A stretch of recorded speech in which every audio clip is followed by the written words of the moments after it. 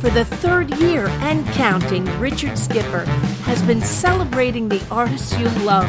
Richard Skipper is all about celebrating life, art, and his guest body of work. Please join us while he showcases these diverse and talented individuals. Here's Richard Skipper.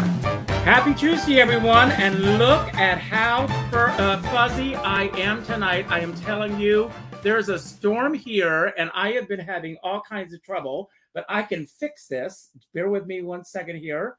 I'm going to go to adjustments. Maybe I'll look better with the Lucille Ball focus thing there going on. So we're going to get myself focused here, and there I am. After all, I can't look as great as my guest tonight. I've got Robert Patrick waiting in the wings. But anyway, I want to thank you all for being here tonight, and thank you for your patience. We've had a major storm here today, and everything that could possibly go wrong. I thought Mercury retrograde was over, but it waited, and it's hovered over my house today. But not to wait any longer, I have the incredible Robert Patrick waiting in the wings. He just had a birthday. There you are, Robert.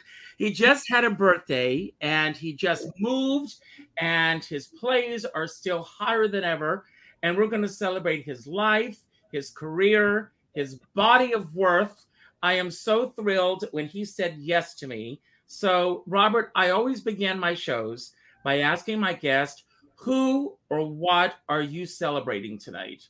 Well, you know, I was a little worried because usually an interview is to promote something, to promote a show or a book. And I had nothing specific going on, but two young theater groups threw surprise parties for me. And there's the giant birthday card I got at one of them. And they showed a movie, an unknown movie of Kennedy's children as a birthday surprise for me. And it went so well, we're thinking of taking it to La Mama in New York with producer Ian McKinnon. And another group, incredible young people led by a very determined young producer named John Pratt, took me, just a moment, I can show you. Yes. All right. I'm going to turn my camera around and show you. Can you see? They're doing they're doing an entire season of my one acts. Wow. Okay. On Sunday afternoons at 5 at the Silver Lake Lounge in California. So that was a thrill and a surprise, as you can imagine. Just a moment, I'll get back in sync with you here. And it's just been an incredible 85th birthday. And I cannot tell you how much I ate. This is my new apartment. It's in the same building where I've lived for 29 years. But they decided I shouldn't have to climb the stairs anymore. I'm going to ask you a very personal question. I hope you don't mind. Oh, okay. Okay. Are you dyslexic? Because you said 85 and I would think 58. Aren't you sweet? So I think it's unethical of you to use this review format to try to seduce me, Richard. Well, that's what this show is all about. It's all about celebrating you. Robert, you were so much a part of the New York theater scene, and especially the very beginning of gay theater in New York. I came to New York in 1979, and I worked with John Glines. I did several shows with the Glines early on in my career. But I want to talk about the journey that led you to New York and that beginnings for you.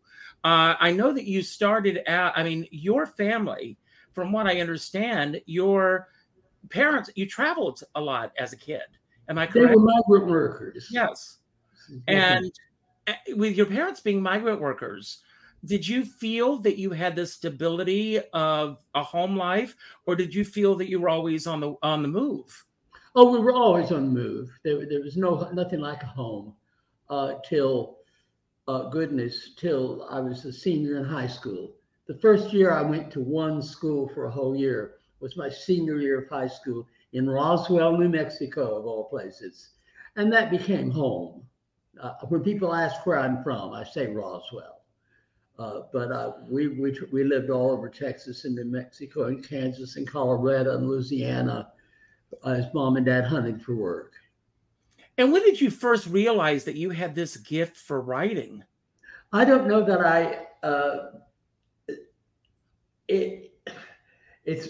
it's complicated. I never thought of being a writer because I never thought I could do anything. I was very, I think my parents thought I was a little simple-minded.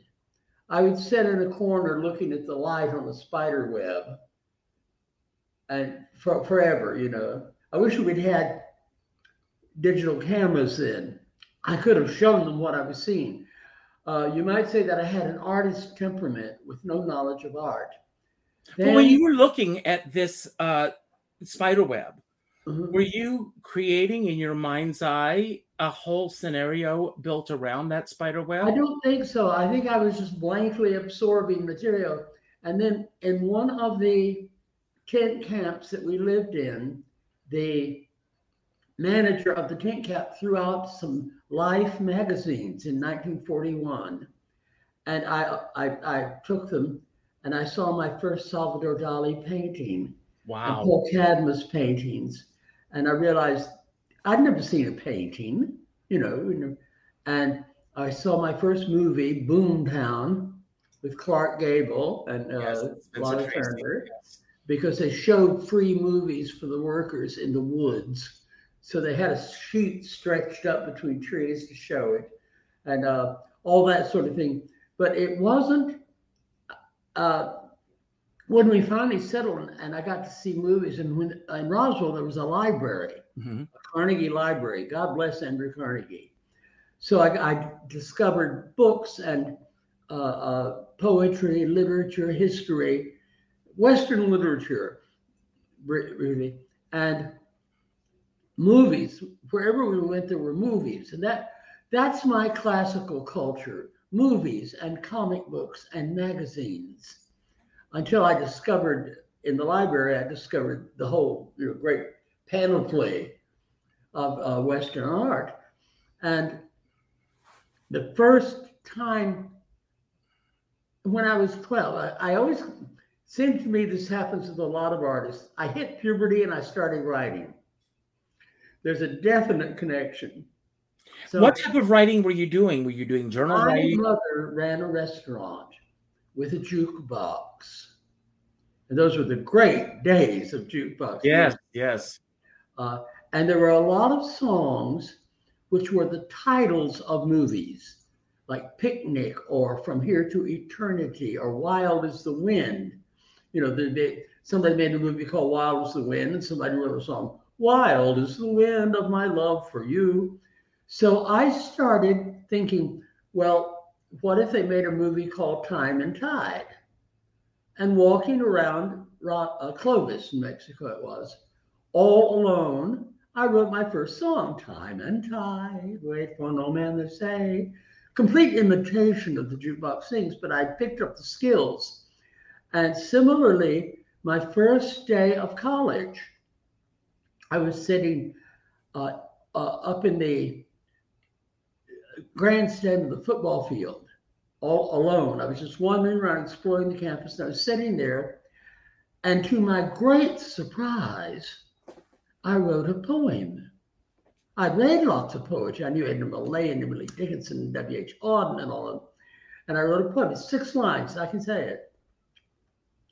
The sun always rises, the soft rain will fall, as if your heart never had broken at all. And rainbows will glimmer soon after the rain, and someday your heart will be broken again. Tall mountains may crumble, straight rivers will part, but never will nature take note of your heart.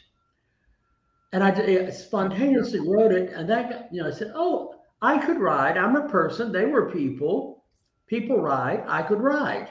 So I started writing poetry fiendishly, thousands of pages of college poetry, which of course meant I paid no attention to classes at all and left school under a cloud because I was stealing plates out of art books, got caught. I was so unsocialized. Well, that brings me to my next question. I mean, do you have brothers and sisters, or are you an only child? I had two beautiful sisters who married young and were never seen again, as it were. No, I mean, they were around, but their lives became very early, their families, their husbands and children. And Mama worked. They were all perfectly wonderful. They just had lives and I didn't. No, you said that you were... Where I came from, it wasn't just wrong to be gay. It was so wrong that it was never mentioned. I never learned to be ashamed of being gay because the subject was too dreadful for anyone even to tell me there are gay people, don't be one of them. Mm-hmm. So I skipped shame. I skipped gay shame because I read Auden, I read Isherwood, I read Catullus, I knew Sappho, I knew about these things. I said, oh, that's what I am. But I got beat up in grade school, junior high school, and high school, not for being gay, but for carrying too many books. Because not only was it wrong to be gay, it was wrong to have any kind of sex. All sex was evil. It was wrong to be bright. It was wrong to be artistic. I mean, I was on 3 counts. I was out of the running as a human being. And it all got pretty crazy. And I actually at one point had myself put in the insane asylum, the state asylum. I went up to them and I said, I think there's something wrong with me. It can't be that everybody else is crazy. It must be something wrong with me, right? Mm-hmm. And they had a law that they had to take you in. So I spent 2 weeks in the asylum in New Mexico. And at the end of 2 weeks to the second, they said, get out of here. There's nothing wrong with you. Just move to a larger town. Wow. And so I moved to Albuquerque. That wasn't large enough. So I wound up in New York. I want to talk about that. How did you wind up in New York? I was working in Albuquerque and Santa Fe, dishwashing, that kind of thing. And I got a job washing dishes in Kennebunkport, Maine, summer playhouse. Wow. They sent me the bus fare and I went up, had a wonderful time, learned that I could do things because they took complete advantage of my being stage struck. And I did everything. I built scenery, I ran box office, I acted, everything.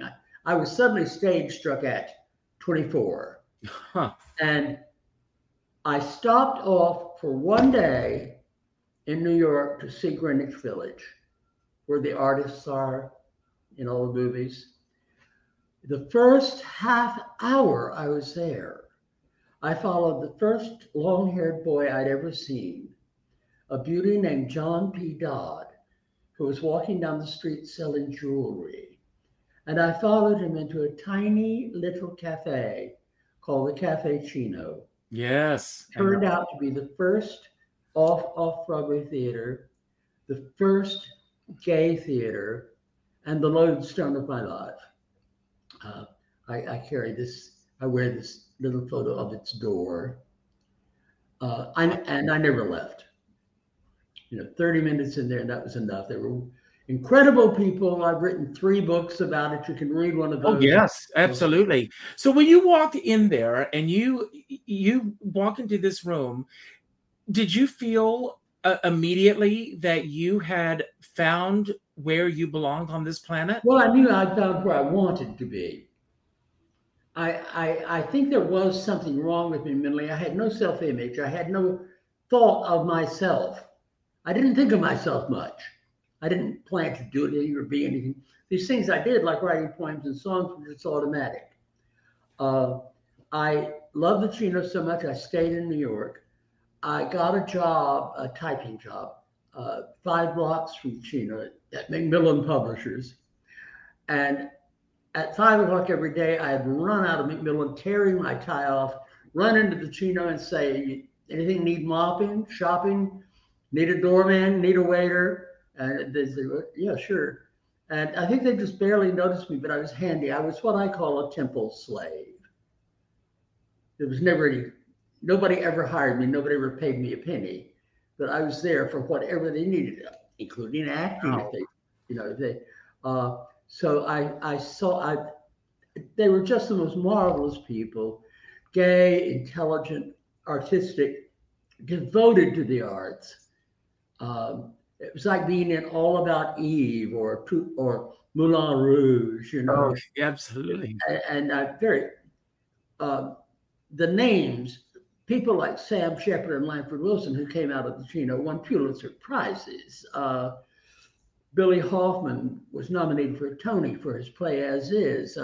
John Guare, I think, was nominated for a Tony. The playwrights that came out of it were amazing. Well, you mentioned earlier that you felt growing up, in Albuquerque and elsewhere, that you had no self-esteem. When did you begin? It wasn't just self-esteem. I mean, but when did you begin to feel a sense of self at Cafe Chino? Well, it's this very sentimental story.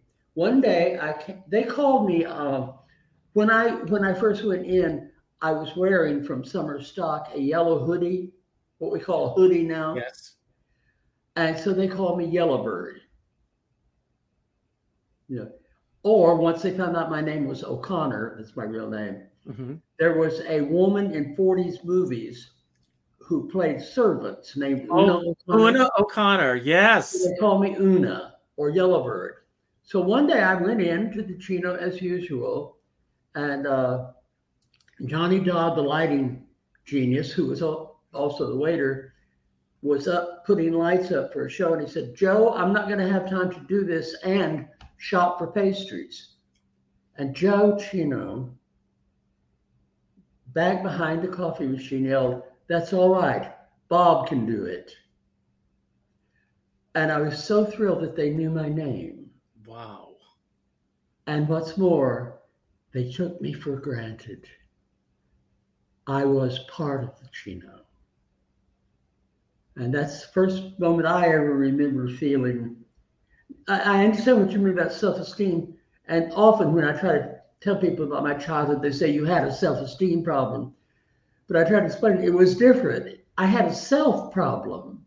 There was this whole world and I wasn't really in it. And suddenly Joe knew my name. So you become a part of this world. You Yes. acclimate yourself in this. When did your gifts as a writer start to Well, again, it never occurred to me that I could write a play. These playwrights were fantastically wonderful, beautiful creatures to me, and the actors and the directors. But I did see great plays for 3 years that I was there. And there began to be other places too, like La Mama, A Judge in Church. There was a lot of off Broadway to see.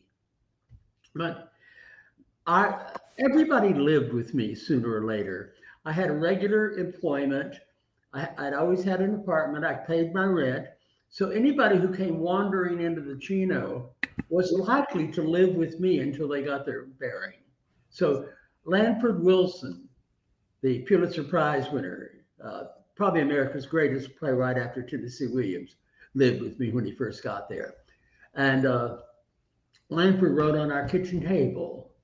So one day we were moving the furniture into the theater for Lanford's first play. It was called So Long As a Fair. God help us, it's not a copy of it existing, but it had a brilliant ending. A shy boy kills a girl who's trying to seduce him and folds her up in a folded bed sofa. It was a brilliant moment. And God, you should have seen her when she came out for her bow. But we were moving the sofa into the theater, and they had built a little stage for it. And so Lanford and I and everybody were going out for lunch. And I turned around. The director and stage manager of the play were on the stage. standing on each side of this fold-a-bed with a light behind them. So they were just anonymous silhouettes. And they wanted to make sure the sofa worked. They didn't want the girl hurt, Yes. So they were unfolding it, talking about it, folding it back up, talking about it, unfolding it. And I suddenly knew who they were and why they were unfolding and folding back the sofa bed and what they were saying. And I got an idea for a play about a gay man to whom some friends send a straight boy passing through New York to spend the night. Right? Mm-hmm. Eventually, a sofa bed unfolds and they talk about it, but that's just a tiny moment in the play. But that was what inspired us. I knew who they were.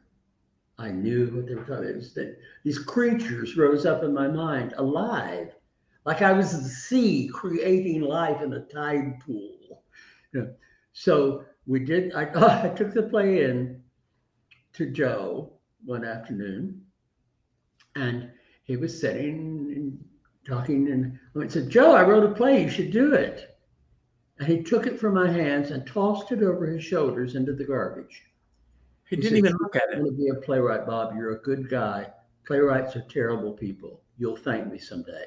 Oh. So I said, "Oh, okay." And that would have been it. Except Lanford and Tom Ian and Paul Foster, the three star playwrights of the place at that moment, happened to be there. And Lanford said, "Joe, now stop that. You should do Bob's little play. He works hard here. He pulls his own weight." And Joe said, "No, he's too nice to be a playwright." And Lanford looked at Paul and Tom and said, "If you don't do Bob's little play, none of us will do plays here ever again."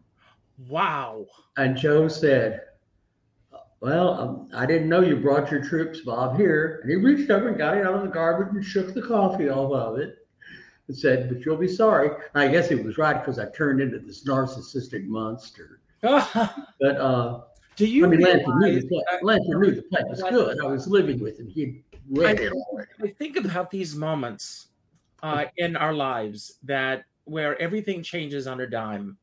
I know. That had been a moment where it had just been you and Joe alone. Yeah. Your whole life may have been different. Yes, because if Joe had told me not to write plays, I wouldn't have written plays. That they were there for you. I did what I was told.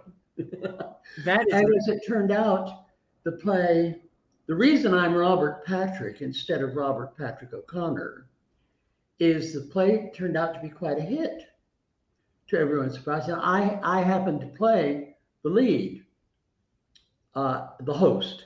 And when Marshall Mason, I had Marshall Mason to direct my first play. He's world famous now. When Marshall went to have a poster made, he called me and said, do you want to be listed as Robert O'Connor altogether? I said, "No, but everybody at the theater knows me as Bob O'Connor, so use that as acting. And then as author, use my first name, say Robert Patrick." And I became Robert Patrick. And it behooved me, the play was such a hit, it behooved me to keep that name forever after. But if I'd known that I was picking a name for life, I would have picked something much more dramatic. I always wished I had chosen Dominique Tamerlane. Isn't that a great name? Absolutely. Well, did this change the way that Joe looked at you? But once it became a hit? I did plays once in a while. I kept doing everything. Joe made me the doorman at the Chino. He bought me a West Point jacket and a gaucho hat. And because as the place got more popular, we actually needed a doorman with reservations. So Joe made me doorman. But playwriting was just one of the jobs I did there. That's all. I also did plays elsewhere. Oh, I know that. But Robert, can we go back for a moment? If you can describe for those who don't know what that world was like, where there weren't a lot of gay plays at that time. Oh, there were none. There were none. And to do something so groundbreaking At a Yes, I time. kind of left that out, didn't I? I mean, talk about Lanford, breaking glass ceilings. You truly were. yeah, Lanford's first 3 or 4 plays that he did at the Chino were one brilliant. His talent showed at once. I called him the Mozart from Missouri. Hmm. But his fourth play was The Madness of Lady Bright, which is a monologue for a drag queen going nuts on the telephone all alone on Saturday night. And it was brilliant. I mean, you should read it. It's just the magnificent monologue writing. And a great actor named Neil Flanagan played it. He wound up playing it 500 times and winning an Obie for it. And suddenly there was such a thing as gay theater. Because this wasn't, I mean, although it's very funny, this wasn't the ridiculing some pathetic gay person like Lillian Hellman did, or the other plays that had homosexuals and Tea and Sympathy. This was a piece of gay theater about a gay person. And my play, The Haunted Host, was about a gay guy who is locked up for the night with his straight boy that has been sent over to spend the night at his house. You know, but he So just, The Haunted Host, was that your first big breakthrough play? that was my first play. And somebody that I think we know was in that play. Who? Was Harvey Firestein? Oh, Harvey loved it. Harvey did 4 productions of it. Mm-hmm. But that was 12 years later, Yeah. 12, 14, 15 years later. Oh, it's been very, very successful. When its 50th anniversary came a few years ago, people did it all over the country. And I went to Palm Springs to see a production there. And they still do it. You know, if you write a good play, there's no such thing as dated. If it's a good play, it isn't dated. No more than Shakespeare plays are dated. If you write about human relationships, it doesn't matter if they use cell phones or regular phones or smoke signals. It's about Well, people. I'm so glad that you said this, because this is a big issue that I have a big issue with people saying you need to modernize it for today's audiences. And why not? I mean, we watch movies that they don't change, obviously. I know. I'd like to get your take on this whole idea of political correctness in the theater and all these changes that people are making to accommodate today's audiences. Well, their idea of accommodating today's audiences is to pander to their political point of view. And like, for instance, to take this isn't theater, it's movies, but Gone with the Wind. Somehow they think the world is improved if they take away Gone with the Wind, because it shows Black people as being the slaves, as being rather backwards and silly. Well,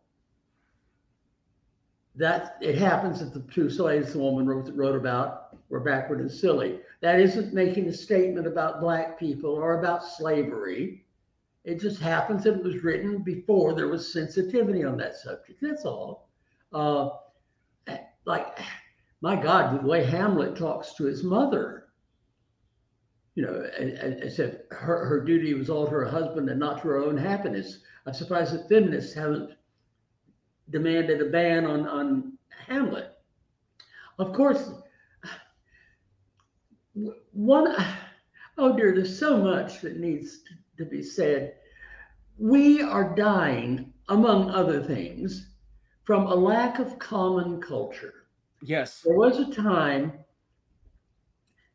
that at least the white people in America all knew the same songs, had seen the same movies, had studied the same books in school. You know, we could talk to each other, make a joke based on some popular movie, and the person we were talking to knew the source, and there was you know, everybody had read the Bible. So you could use phrases out of the Bible and people knew what you were referring to. It was a short-handed way, a code. You know, a culture creates a code among people. And now they don't want to teach the old culture, the artifacts of the old culture. And I can understand that, but they're not creating new common culture. I went into Skylight Books, a wonderful bookstore. I said, for 30 years, I haven't read a book or seen a movie hardly. I'm out of touch with American culture. Can you recommend 5 major authors I could read right now to get someone in touch? The boy said, you mean like Hemingway or Agatha Christie or Truman Capote or James Baldwin? I said, yes. He said, no, there is no one. There are no great popular writers. We have bestsellers, but they're all niche, meaning there's a case over here full of books for Palestinian transvestites poetry. And the only people who write it are Palestinian transvestites, and the only people who read it are Palestinian transvestites. But it may sell very well. It may sell to every Palestinian transvestite in the world. Mm-hmm. And there's white senior gay men books. Well, you bring up a very interesting point. I've always felt that, for me personally, I look, for example, at MTV, and I think that MTV was one of the biggest disservices to the music industry ever. And my reason for that is that MTV was geared at a very specific demographic. When MTV began, they would not even allow Black artists to appear on the show. So an entire generation of people grew up listening to only one type of music. I grew up at a time where I heard my contemporary artists being played on the radio with those from my parents' generation and my grandparents' generation and beyond, because radio stations played everything. And we got away from that. And everything now, I mean, I listen to Sirius XM radio, and every channel is a niche audience. Yeah. On television, every channel is a niche audience. TCM, they don't show a lot. I mean, none of Mae West films are shown on TCM. There are many artists that, because they don't own the rights to them, I get that, but people grow up and it's the same films that they see over and over and over again. And they're looking at classic movies, but they're only seeing a small portion of those classic movies. Yeah. There's a whole genre out there of playwrights, movies, music that people are not being exposed to. Well, there's always inevitably between generations a gap. Each new generation wants its own heroes, its own music, its own movies, its own books. Now, I suppose its own digitalized limited series on Netflix. So nobody can see everything, but there used to be a basic core culture that, you read Mark Twain, you read Emily Dickinson, you read Walt Whitman in school. Everybody got it. Now, of course, one wishes they would add Rupert Brooks and James Baldwin and Fran Lebowitz to the basic core, but that everybody got the basic core. Mm-hmm. So that if it used to be, I don't know, usually if you said of somebody, oh, he's a real Huck Finn type, they knew what you meant. They knew exactly what you meant. Now they don't want to read Huck Finn because they feel that the Black character is mistreated. Well, that then well be true, but they could point that out and still read Huck Finn and have a discussion about it. Huh? And look at it and have a discussion about it. Like they, what capsized culture is, where they went around and pushed over the statues glorifying Confederate generals all over the South. Mm-hmm. Or North, wherever, people got together and pushed them over. Now, granted, there ought not to be glorification of these people who fought to keep other people enslaved. But isn't it part of history the fact that at one time those people were glorified? Absolutely. And there's evidence of it here. But Look, rather, I would say, if you're not careful, they'll make heroes out of people who oppress you. Right? That's true. And it's happening right now. Well, yes. But I just mentioned that is one. I wrote a poem, as I do about everything, which talked about how eventually they've got to realize that the pyramids were built by slaves. And where are we going to find free men to go push them over? It seemed funny when I wrote it. Yeah. Anyway, getting back, we never set out to start gay theater, nor were we conscious when Langford wrote Manus Lady Bride and Our Haunted Host, which we wrote, by the way, at the same kitchen table. I was working days and would come in and write nights. Langford was working nights and we used the same table for days. So we wrote what are called the two first gay plays at the same table. And where is that table today? I wonder. Well, I could tell you stories about that apartment, but just to wind up, it was basically off Broadway was fairyland. It was like being a member of the Impressionist movement in painting, or oh goodness, the Surrealist movement in writing. Mm-hmm. We were very aware that we were like those people, that no one had ever done what we were doing, which is, and I don't think people realize this is the difference between theater then and now and ever after. Theater had always needed the approval of a lot of people, and it needed a lot of money. You couldn't have unpopular theater, or you wouldn't have it, or it wouldn't be produced. Right. But at the Chino and other off-Broadway places were a cafe, coffee house, a bookstore, a church, a bar, a gymnasium, a bowling alley, places that made their living from something else and did not need the plays to be successful or popular or approved by critics or ratified by the clergy. You know, we could do whatever we wanted. And that was the first time.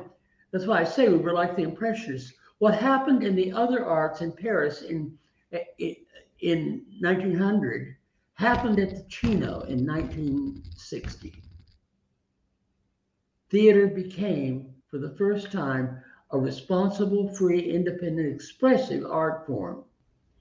And it's changed not only in content, like with gay theater or feminist theater or Black theater, but in form. Mm-hmm. Directors like Tom O'Horgan, who produced Hair, learned their craft at the Chino and La Mama, because we should talk about La Mama. Ellen Stewart. I mean, we have to talk about Ellen Stewart. Joe Chino. Joe Stewart. Of the Cafe Chino, if you came in and said, I want to do a play, would say, here's my floor, do what you have to do. And people would build a stage or shove the chairs aside or whatever. Ellen Stewart at La Mama, and this really was the principal difference in them at the start. If you came in and said, Ellen, I want to do a play at La Mama, she'd say, here's my floor. What do you need from me? Because she believed in life, one should have a push cart, not for oneself, but for other people. And she was a successful clothing designer, and she made La Mama her push cart. So she would rent bigger places when people wanted to start holding acting workshops. She'd rent a bigger place. If you needed scenery, she'd find some way to buy lumber for you. Or not that they were elaborate productions, but whereas I'm sure Joe would have done all that if it had occurred to him or if it had made it ask. But Joe gave us the floor and freedom. Ellen gave us the floor and an even greater freedom. Eventually, people tend to make saints of these people. And I think it doesn't hurt to mention that beautiful Ellen Stewart, who became one of the primary producers of gay theater, was a wee bit afraid of it at the start. She told Harvey Fierstein, honey, you got a great talent. Try doing it without the bloomers. So it took Ellen some years to become used to what she had helped unleash on the world. And I could tell you many stories about both her and Joe. Joe, basically what happened was, I guess you could say in shorthand, what killed the Chino was success and drugs. And the two came together. There'd always been drugs. I mean, it's the 60s. Everybody was doing pot, right? Acid and speed everywhere. Some more than others. I may have written the first comic play about LSD. It's called Cheesecake. Wrote it for a review at the Chino.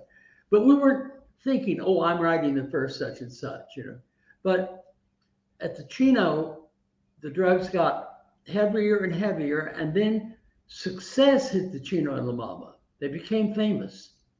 Ellen and Joe became the first people from off Broadway to win an OD, which was one step up, but a big step in people's consciousness. People shows moved from off Broadway to off Broadway and Broadway, like Dames at Sea and Hair and Godspell and all of these things. People became famous like Lanford or Tom O'Rourke, and so people started coming down to do plays who were only after success, because they'd heard, this successful play came from there, and maybe I can do it. And they were not the same kind of people as us who had wandered in and sort of stepped into theater and got stuck. And Joe, if there was a major difference between Joe and Ellen, it would be, I think, that people wanted Joe to love them. I don't know what it was, his big brown eyes or what, but the moment you met him, you wanted him to love you. Mm. People loved Ellen. It was there's more difference in that than there sounds. But I know exactly what you mean. One of the ways that all these strange people tried to show their love for Joe was by competing to see who could give him the most drugs. And his lover had died, and Joe was in a good condition to be seduced into anything. And the work was getting harder and harder, and it was all getting crazier and crazier. And one night, two devoted Chino worshipers, great artists, both confessed to me after Joe's death that they, because they loved him so much, had each, not knowing the other was doing it at a party, slipped acid into his drink without telling him. God knows what he was already on at the moment. He was in deep depression because of his lover's death and because some of the people were drifting away from the Chino. He went back to the Chino and he killed himself most horribly with a butcher knife. Oh my God. And as I say, these people came to me later and said, I just wanted to give him a happy time. But maybe he would have done it anyway without their contribution. Mm-hmm. And a couple of people tried desperately to keep the Chino going. And what really happened was that nobody was Joe Chino. And besides, there were 100 off-Broadway theaters in New York by then. The Chino went on. It goes on today. These kids who are doing my plays at Silver Lake Lounge, they know about the Chino. They ask me, is it like the Chino? And I say, it is, as long as you keep going. The people at Planet Queer at Akbar, where I often sing,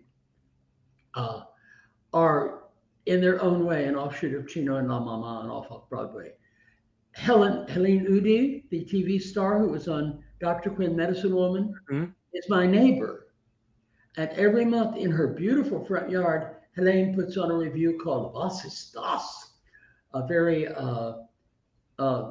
unpredictable review in which I also sing. That's a funny story. I left New York in 1990, pretty much burned out. Everything was fine. I had a dozen theaters willing to do any play I wrote. I kept my troupe working all the time. We had great success, great crowds. I was burned out. And if you've never been burned out, it's hard to explain to people. It's not tired, it's not unhappy, it's burned out.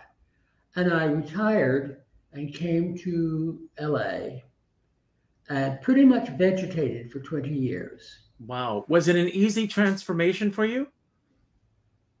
It wasn't easy or hard. I was sort of back to that thing from my childhood of just, I didn't exist or matter. And then some young people here who had studied my plays in school looked me up and talked me into being in a show or two of theirs at a wonderful place run by Jason and Jen called Spirit Studio. And the character had, I said, sure, why not? The character had a song. Well, I'm no singer, I thought, but I could sing a little song in a play. Well, to my and everybody's great surprise, I got a standing ovation for the song. And then a wonderful woman named Lori D'Amato and another woman named Jane Cantillion told me, you're out of Lori D'Amato, I knew Lori. Lori. Yeah, she just... Lori told me, you are a singer. Don't let anybody tell you different. And she gave me a lesson. She wanted to give me free lessons, but she got a lot of money for giving lessons. And I said, I can't pay you. She said, all right. She gave me one lesson that has seen me through, and I keep working on what she said, and I seem to get better all the time. I loved her. I never dreamed of singing, or performing, being a performer. But boy, that applause is great. And I know the harder I work and the better I get, and the better singer I am, the more applause I'm going to get. So I keep working at it. Well, I do want to ask about one play of yours, and that's Kennedy's Children. Yes. And what inspired you to write Kennedy's Children? And I was walking around one day putting up posters for a play in 1972 or 3, which I'd been doing for 10 or 12 years. It's what I did, I did plays and I put up posters for them. And I went into Phoebe's bar on the corner by La Mama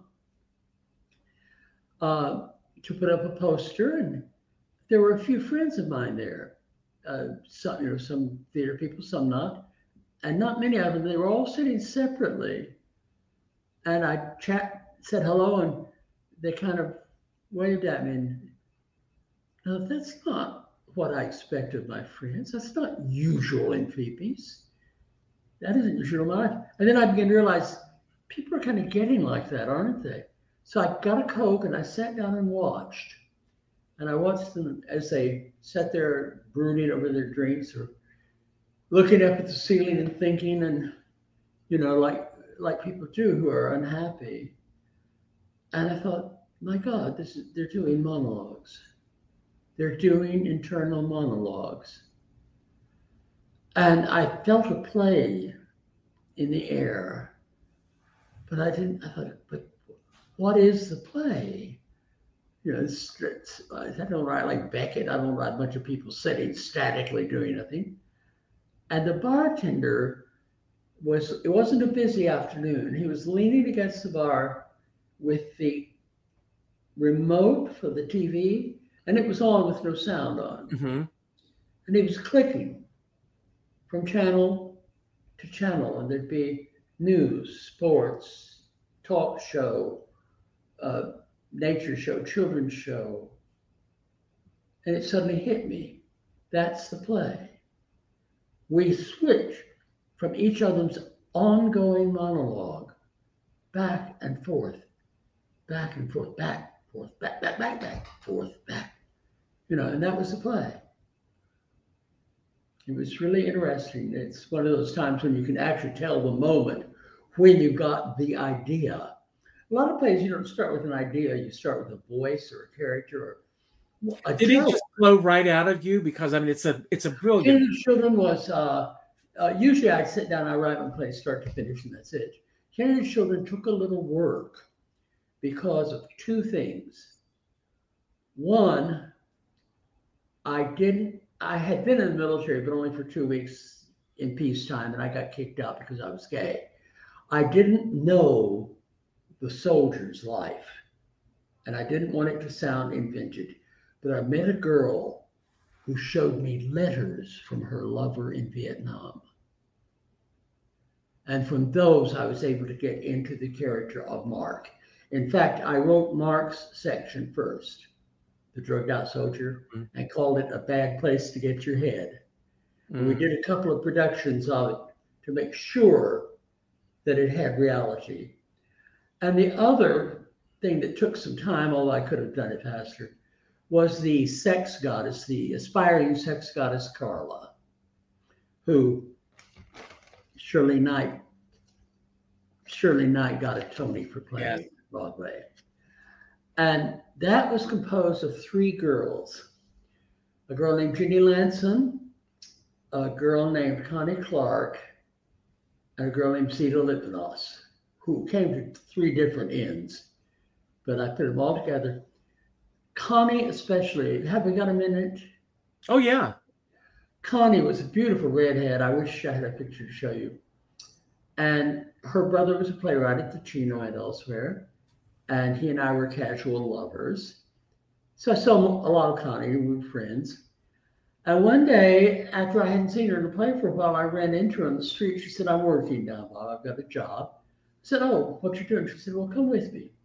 She was selling ads in the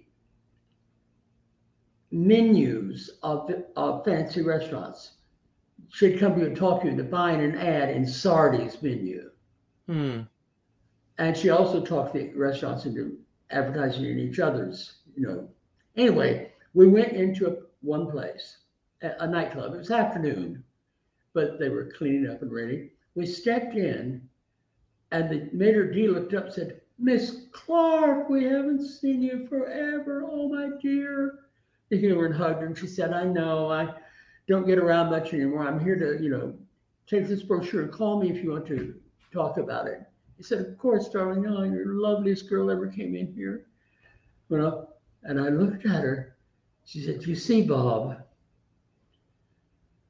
there used to be a world, a business world built on girls."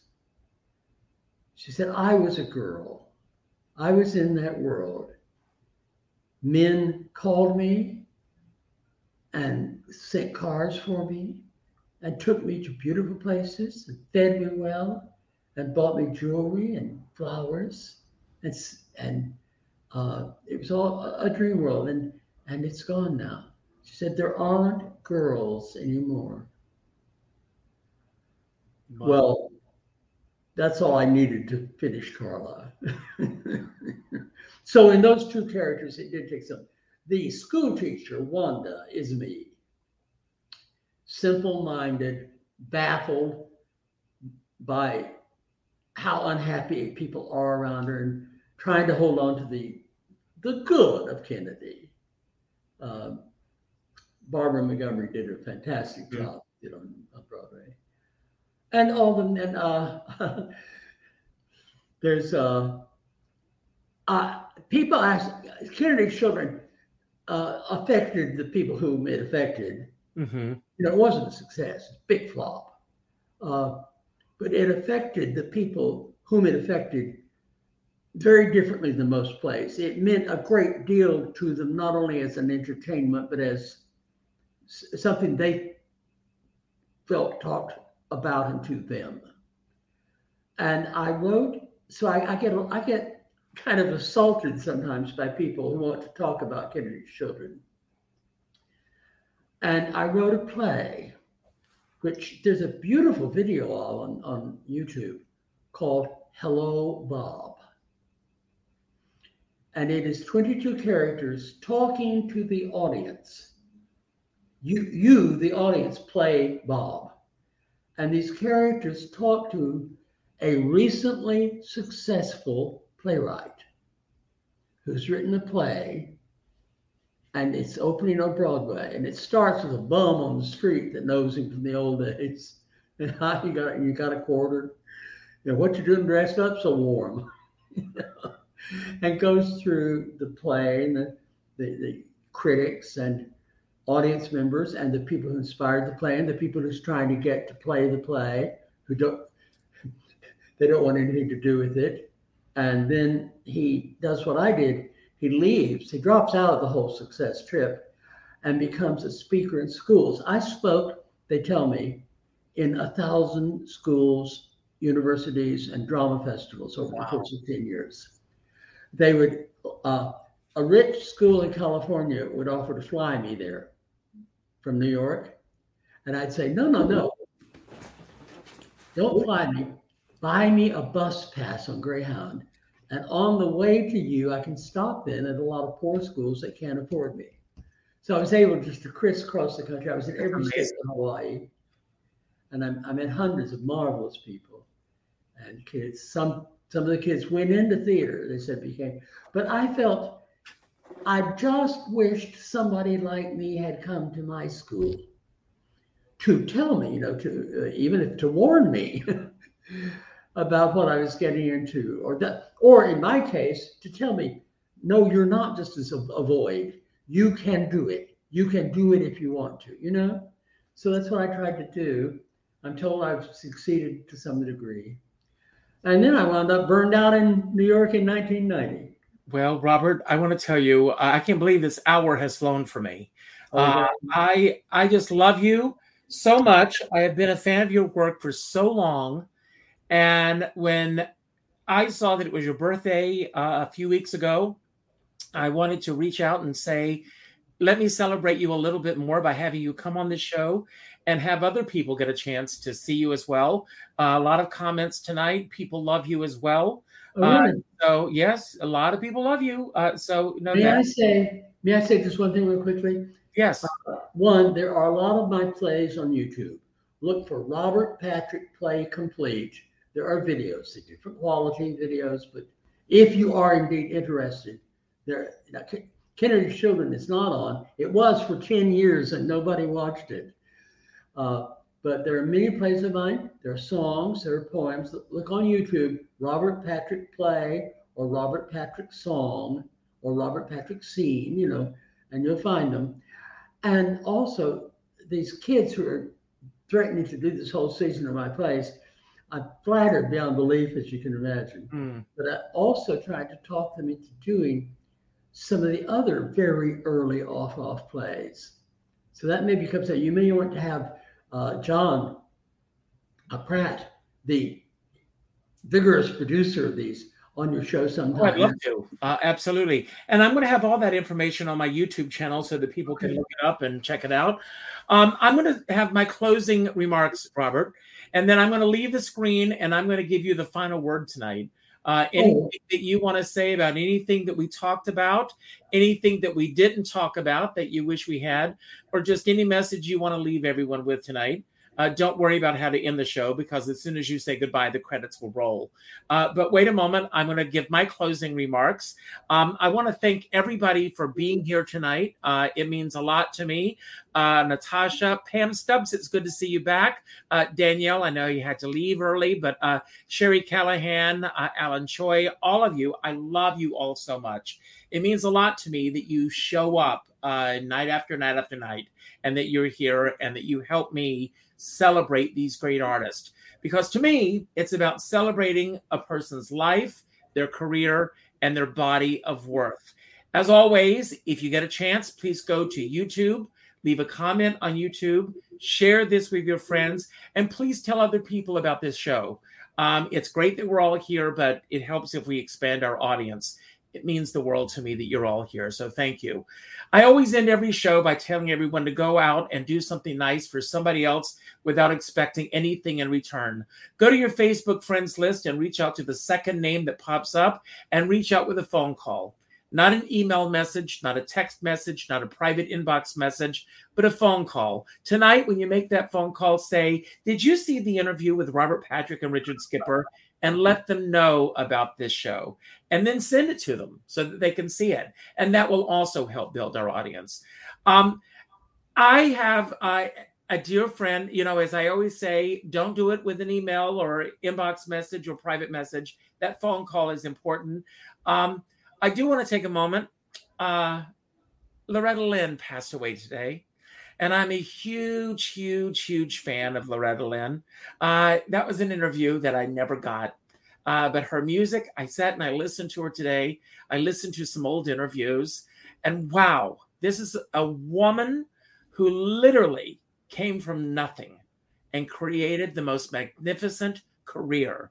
So rather than mourning her, let's celebrate the gifts that she gave all of us and that she will continue to give. Her music will live long after we're gone.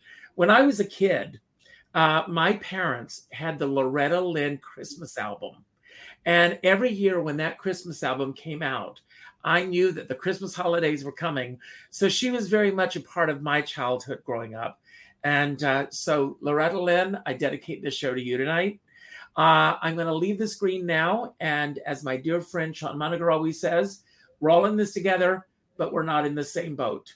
And as you all know, I say, if you're going to go out in that boat, make sure you bring a skipper along.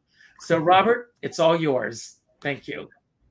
Well, I'm not prepared for this, so I'm just going to sing a song about theater, and then I'm going to turn my machine off. You don't know what you're doing till you do it. You don't know what you're getting into till you've gotten to it.